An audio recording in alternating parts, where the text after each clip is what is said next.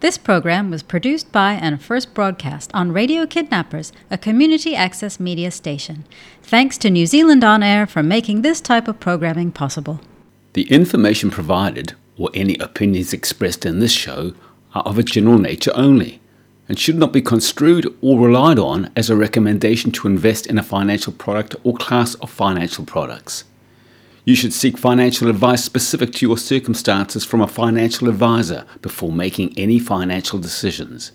A disclosure statement can be obtained free of charge.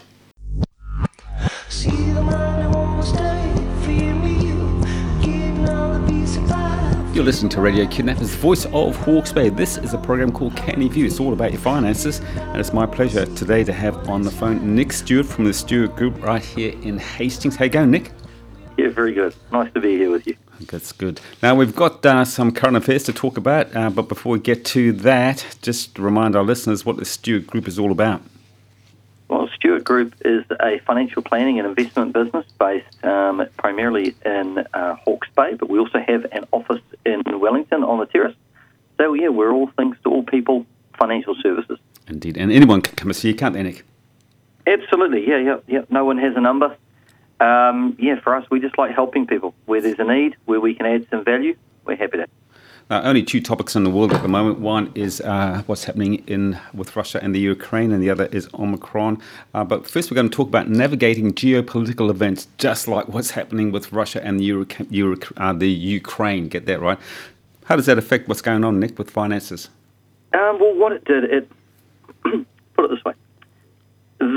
This issue that has been going on between Russia and the Ukraine, and then it tags in NATO and Europe. Look, it's been going on for quite some period of time. Putin's been very, very clear on his ambition. You know, it's kind of like Mein Kampf with Adolf Hitler. Mein Kampf was written. Anyone could read it, go and buy it, and understand it. Well, anyone could go to Google and download the last 5 years' worth of speeches from Putin. And some of them are quite tedious and lengthy, but in there, he details very, very clearly that he wants the Ukraine to be part of what was formerly the Russian Empire. Mm-hmm. Yeah, so very, very clear. But what it is that, markets can factor certain things in. But when something unexpected happens, that's where you see volatility. So we've seen both positive and negative volatility. First, there was the negative volatility where the market was like, whoa, and, a few things fell out of bed. And then after that, of course, over the last couple of days, we've had a surge back in markets, which have been pleasing. Unfortunately, I'm sure there would have been a few people in the last week, our clients not included, who headed for the hills and sold their equities, which would be a shame. But yeah, I mean, volatility is at play. You've been around finances for over 30 years. It seems to be that the only person in the mire at the moment is Russia itself, 30% down, the ruble's 30% down against the dollar. But Nick, why doesn't the market react like we might expect it to? Why aren't we going to hell in the handcart? Well, okay, so Russia's geopolitical footprint is large, but its economic footprint is not. It's a little bit like China. China, as a percentage of world GDP, is now the largest economic power, but its financial market might, it's a minnow. And Russia is tiny. So if I look at our portfolio, of course, Russia is an emerging market. It's not a developed world market. So whilst it is an old country, it doesn't make it into the developed world market set. Mm-hmm. So it's less than 0.31% of our portfolio is what is exposed to a Russian company. So it's, these are rounding errors. They're very, very small. Yes, it has some sectors that Russia does really, really well on, but its ability to have an impact on the world, it's not as large as people think. And particularly when you look at those financial markets, where I'm talking about the fact that, as a percentage of the world equity or debt market, Russia is a minnow. It's extremely small. Really? And in fact, I was listening to a podcast on this in the last couple of days. The Russian total economy is the same size as Texas. Really? Crikey. That is all. Okay, so, yeah, hey, it's bad, but it's only the size of one US state. But that in real terms, as far as, say, mum and dad, even right here in New Zealand, it's likely to see an increase in the price of petrol at the pump. It's likely that the cost of groceries will go up, and I would imagine somewhere along the line they're saying, well, look what's going on in Europe. That's why it's happening. Is that why it's happening? Oh, a combination of things. Look, the increase in the oil price and what you and I see at the pump, I mean, I was away last weekend and had to fill up the car, and I had to put the tank of our family car is 100 litres when it's dry. Mm. So you can imagine that it's extremely, it's extremely expensive. But look, that has been coming along for a long period of time. I mean, there was not that long ago, you may recall, and you and I have spoken about it on the show before, Ken, just before the first COVID outbreak, back in the start of 2020. Boy, that's quite a long time ago now. I noticed. Seems like yesterday. Yeah, it does, exactly. But you remember the Russians and the Saudis had a spat over oil, and they were having these arguments, and they both kept, they said, right, no, we're just going to keep pumping. And, of course, the price of oil went down to a point where they were receiving per barrel less than the cost of extraction. Mm. Now, that's only 2 years ago that was happening. So here we are today, and oil's pretty close to $100 a barrel. And, you and I, for, if you were putting 95 in your tank, you were at $3 a litre. Yes. And in fact, those poor Aucklanders with their regional fuel tax, they've been through the $3 a long time ago. So, it's painful. This will only exacerbate what already was, a strengthening oil market and oil price.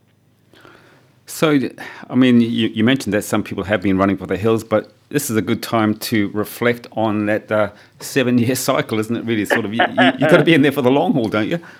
Yeah, you do. And look, I know there's been some pretty grandiose statements made by some of our politicians over the last week to say this is the worst crisis, etc. Well, I mean, it could be.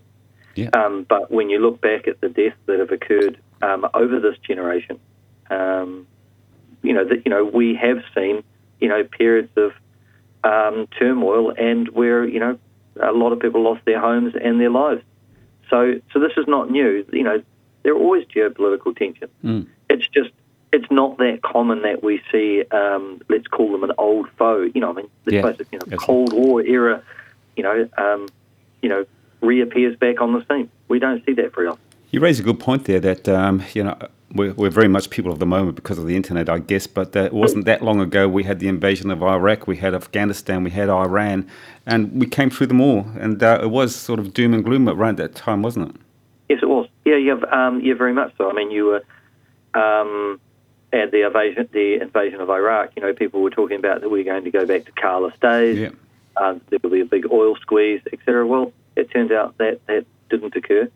I guess one of the issues that they've probably got in Europe is the fact that France and Germany have been for a long period of time closing down their old-style nuclear power plants, mm-hmm. and they haven't been bringing in new modern plants. And what that does is it means that they have become reliant on Russian natural gas. You've heard of the Nord Stream pipeline. There's pipeline 1, pipeline 2. Well, pipeline 2's just been effectively stopped due to political pressure. But so a lot of those European states have become accustomed to utilising Russian energy, and that is going to be painful as I'm not quite sure where and how they pivot to other suppliers. For example, the United Kingdom uses a huge amount of Norwegian natural gas, which is fortunate for them. For the Germans, on the other hand, they're reliant on Putin. Yes. What about nervous investors? I mean, there are plenty of nervous investors out there, particularly older people. So what bit of advice might you be giving them with regard to navigating geopolitical events? Well, I would say to them to focus on what they enjoy in their day-to-day activities. don't live the market, don't live the news. Let's face it, it is on the other side of the world, even though it affects portfolios and it affects, the cost of capital, etc., and inflation. The fact is they should look at what they do day to day, focus on what you can control and not what you can't, and hold a diversified basket of assets, so a diversified investment portfolio. And the best thing, probably the most important, is have an advisor on your side to weather the storm with you and give you wise counsel during these periods. And it's like, and Ken, you and I have spoken about this before, it's a little bit like an aeroplane pilot. Pilots are paid a really, really large sum of money for their job. But the fact is, for most of the time, it's like driving a bus. It's quite smooth, and it's a relatively mundane process. But you know what? They're paid the big bucks for when things go wrong, when there are turbulence, when there's volatility, when things go wrong. That's where the pilots earn their dollars. Sorry, carry on. No, and I was going to say that's what a financial advisor does, because when the markets appear to be effectively linear, like it's just a line that just goes up and up and up, and it's nice and smooth. From a distance, it looks like that, but day to day, it's incredibly volatile, and we've seen that over the last 5 trading days. Incredibly volatile. Swings of -4, +4. Wow. They're still quite halcyon days, really, though, aren't they? Because, for the last 2 years, we've been inundated with bad news with regard to COVID and Omicron, but KiwiSaver's hardly moved in the opposite direction, and the world economy seems to be trucking along, so it couldn't be that much better, really, could it? It is pretty good. It was interesting, Ken, because coming up to the show, I was actually going to talk to you about the fact that the market had actually pulled back about 10%. We're very fortunate that our portfolios are really well diversified and well engineered. So our portfolios are only back on average about 3.5%, whereas if we look at global stock markets, on average they're back about 10%. Now, it may sound that I'm quite relaxed about the 10%. I'm not nervous about that. Now, the reason why that is the case is that markets last year, some of the markets were up 25 to 27%. So the fact that there's a pullback, that's a good thing, because you can't have markets go up and up and up forever at a whopping rate. And when I'm saying a whopping rate, if the US market on average goes up by 10% per annum, that is on average over the last 100 years. Well, if you have periods when it goes up by 25%, hey, at some point it's going to come back. So at the moment we've got one of those periods where markets have pulled back. And I guess it's just unfortunate for some people where, let's say they may have invested, let's say Christmas last year. Well, that means from their investment period from Christmas through to now, not only has the underlying market been negative and the sentiment has been negative, but now you've got some geopolitical risk, which has pulled it back a little bit further. So those type of folk who are recent to the market, they just have to focus on the long term. I've been talking for nearly 5 years, and we've been talking about how the housing bubble just never seems to never ends. We're always talking about it's busting, but it seems to be now to be a buyer's market. Is it starting to cool off? Is that bubble going to burst? Yeah, it is. Look, I was talking to some Auckland colleagues and friends over the last month, and certainly the fizz has gone out of that market, and you're starting to see some of the valuations are starting to pull back. Now, when I say valuation, anyone can go online and get a free, AI, artificial intelligence valuation on their property, and that's just giving them a rough estimate of what the value of their property is. Very, very similar, by the way, to the AI that's used for the completion of government valuations for rating purposes. So what I'm saying is that in those online valuations, you're already seeing that they're pulling back. They've been pulling back in Auckland for a number of months, and they're now starting to come back in our sector now. But I think some of that, not only have we had a couple of rate rises, which have flowed through to the loan market, so people are starting to say, I'm actually going to have to pay a little bit more on my mortgage. But the other thing is the big one, and this is what you and I spoke about, and I've written a couple of pieces about this now, and that is the triple CFA, which is the new lending laws. They are really having a negative effect now. Like the chickens have come home to roost. So that was, the 1st of December that legislation came into effect. You and I were speaking about this, Ken, before Christmas, saying that Houston, we have a problem. Yep. Well, I tell you what, it really has now. And you're now seeing, some of the major banks, including the one that the government is a major shareholder in, Kiwi Bank, have said that it has materially affected their lending. Now, it doesn't mean that they can lend less, but it just, the time and the administrative and compliance burden on every single loan is now vast. So it just slows things down. It's like, the bandwidth of the pipe is only so wide, and, there's only so much water that can go down it. So these institutions are finding that with this a lot more red tape and a very punitive penalties if they get it wrong, a lot of them are finding that it's just slowing up their ability to lend. Doesn't mean they don't want to lend, they would like to, but this is a principles-based approach, and it's quite punitive if the banks get it wrong. Now, not only are you a very clever man when it comes to finances, but I know you've got your ear to the ground politically speaking as well. Do you think that legislation that you just talked about, do you think that's here for the long haul? So even if we had a change of government next year, do you think that an incoming, let's say it was a national government, do you think the national will say, actually, let's stick with that, because that's really driving the price of houses down, isn't it? Okay, so I've said this before, the greatest impact that one can have on housing is by increasing supply, and that comes through the supply of land. So that's the big one. That's the number one. The number two is the cost of funds, so the interest rate. And then number three is the actual ability of the banks to lend and their appetite. So really this legislation is kind of its third rung on the ladder. Look, you've seen it from ACT. ACT has said, scrap the legislation, repeal it, start again. I'm not sure what National's policy on that. I don't think they've been quite as strong as that.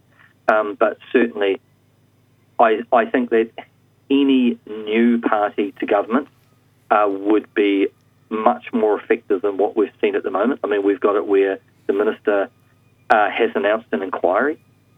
I mean, this, with a stroke of a pen, we could have repealed this legislation and started again, but we haven't.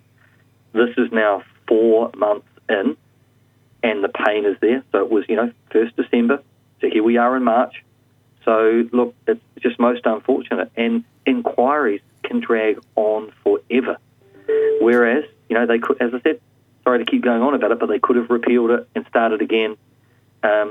Look, the one thing, and I've been talking about this a little bit on social media, and that is when you've got a market that's one of the most expensive in the developed world, and this data that I'm talking about here is from The Economist, so you can go and have a look at their website. It'll show New Zealand housing from 1970 through to today, adjusted for inflation, and it has appreciated the most over any developed world country by quite a margin. So it's expensive.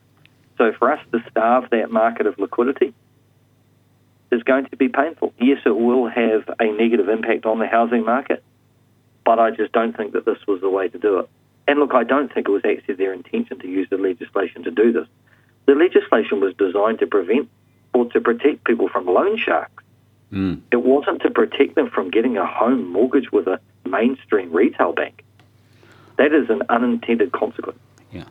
I did read a headline a few weeks back which said that in the 1970s, and you mentioned that a house costs on average 2 to 3 times the average wage. And whoever wrote this article was basing the average wage on being in excess of $100,000, and the average house price, for instance, in a place like Auckland or Wellington, I guess, is now 9 to 10 times the average wage. Yes. Those 70s comparisons, they're never coming back, though, are they? So what's the point of even mentioning that? Things do revert to norm. They do revert to the average or the mean. Just sometimes it can be... it's like a bit of an aberration. It can take a long period of time, and people think that this is the new norm. The Irish thought that too until 2008. they were very, very similar to us. In fact, they were like, if you look at all the metrics in the graph, they were like our twin. We actually we were a very highly correlated market to them. In other words, we both appreciated at about the same rate until they fell through the floor, and their house prices still haven't got back to where they were in 2008. Yeah. So, ours just kept going and going and going. Yeah. Now, you could say that New Zealand's different. Every time that someone says to me, this time it's different, I put my sneakers on, make sure the laces are tight, and I run. Yeah. It's like someone telling me that they've worked out some way of deriving a return with no risk. It's like, it just doesn't happen. They've obviously missed something. But I think that we always do need to go back and look at the numbers historically, because there's a reason why, on average globally, that, banks typically and houses transact at that kind of 4 times average gross earnings. There's a reason, because that's where during periods of turmoil people have the ability to maintain the debt, etc., associated with the purchase. Whereas at 8, 9, 10 times, these numbers are these are stratospheric numbers. And again, New Zealand could be different. I don't know about you, Ken, but I don't think I would want to have 10 times my average, my annual earnings of debt. Wow. Oh, absolutely. But so do you think that in our lifetime that we'll see a house in Auckland or Wellington for $500,000? I'm not sure we'll see it back at 500,000, but I just don't think, Ken, we're going to see it at 9 and 10 times earnings. Yeah. Because it's not sustainable. If we look at it in simple terms, and I was discussing this with someone yesterday, and I said, because they were asking me about interest rate increases, and I said, the beauty of the debt market, in other words, the bond market, is that you can look at the market's forward expected rates of return and what the Reserve Bank governor is going to do over time. It's baked in. You can see it today. Mm-hmm. So, because a lot of people say, what's the Reserve Bank governor going to do? And my immediate comment is, look at the market and you can see what the market, in other words, all market participants every day are transacting on information and on their beliefs. No one person is right or wrong, but it's just a weighted average. It's a massive pricing mechanism. Yeah. So if you look at the market at the moment, the market is expecting, and now my numbers might be a little bit out, but it was something between the next 8 or 9 times the Reserve Bank governor has the ability to increase interest rates. The market is factoring that they're going to do 0.25 at every time. Mm. Now, I might be one off on that, but it's pretty close. So, Ken, what I'm saying is that if you look at that, that is going to have a material impact on those people who have borrowed 8, 9, and 10 times their earnings to buy a house. I mean, that is scary. Phenomenal numbers. Yeah. Just a quick word, we're just about out of time. Quick word on all that glitters might be a scam. Yeah, this was a piece that we published recently, or actually last Saturday in the Hawke's Bay Today. And it's just, we're starting to see there's a proliferation of online scams. And when you look at it, there's a reason why these very sophisticated scammers keep on going. So for people like you and I, Ken, we may say, boy, that's a joke, I'm not opening that email. Mm. But the fact that they keep sending them, scammers are entrepreneurs. They're not going to keep doing it unless there's a potential win. So clearly, even though you and I think it's crazy, and that who would fall for that, sadly, people are. And the level of sophistication on these things has increased markedly over the years. And in the article, there was a new term that we were looking at that I'd never heard of before, and it's called pig butchering. And you sit there and go, what the heck has pig butchering got to do with cyber? Well, cyber and scam and crime. Well, what it is that effectively you go through a fattening period. So you fatten the pig. So this is where the cyber criminal befriends the person, and it may take months or years, e.g. like a romantic scam. Mm. And then the butchering is when they actually clean out the bank accounts and the credit cards. Yes, indeed. So there you go. So if we get offered a scheme which seems to be too good to be true, what would be your advice? Do some homework, seek advice from a professional. But most of the time, if it's too good to be true, it will be. And if Mr. Magugu from Nigeria, former prince, approaches you because you're a long-lost relative and he just wants to place through your account $5 million and you get a 10% cut, and you've never had a Nigerian relative, it's a scam. Yeah, but it's amazing the amount of people that fall for these things. It's very, very sad. Good on you, Nick. And just remind our listeners, we want some advice from you. How do we do that? You can come and see us at 204 in Karamu Road. That's the black basalt stone building with the tartan logo. Or you can come and see us on the terrace in Wellington. My pleasure as always, Nick. You look after yourself, and we'll talk to you same time, same place next time. Perfect. Thank you. Catch you later. Bye-bye.